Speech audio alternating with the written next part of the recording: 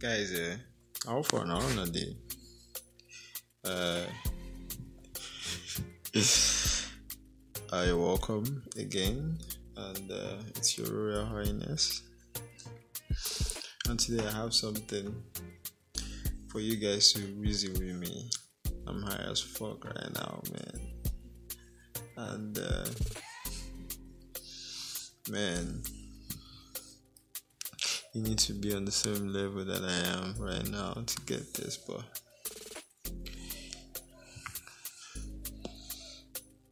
if you're with me, let's do this now.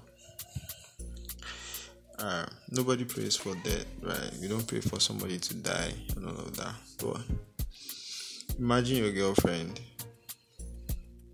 you come back home, or you go to see your girlfriend, or your girlfriend comes to see you and she is crying, like her eyes are red and all of that. And she's crying because one of her ex died.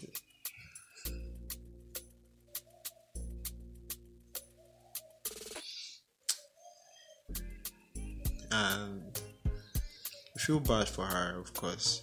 You're not a monster, no.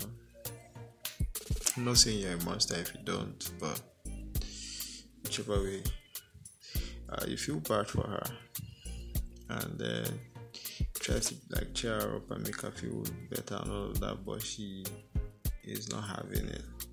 Like she's sad the first day, the second day, the third day. If you're a girl, you're listening, just think of your guy. He's sad that one of his girlfriends, ex-girlfriend died. You understand? And it's like 2 weeks. It's just so sad. Like, does it come to the point you're like, what am I to you? Am I a joke to you? Like, I'm right here, like training myself, I do and all of that. And you're just thinking of this other person that you used to date and all of that. Like, did you want to be with them, or like? Is there at any point that you begin to think like, it's like this guy was still considering that person, or you understand? It's just really talk, like don't take it seriously.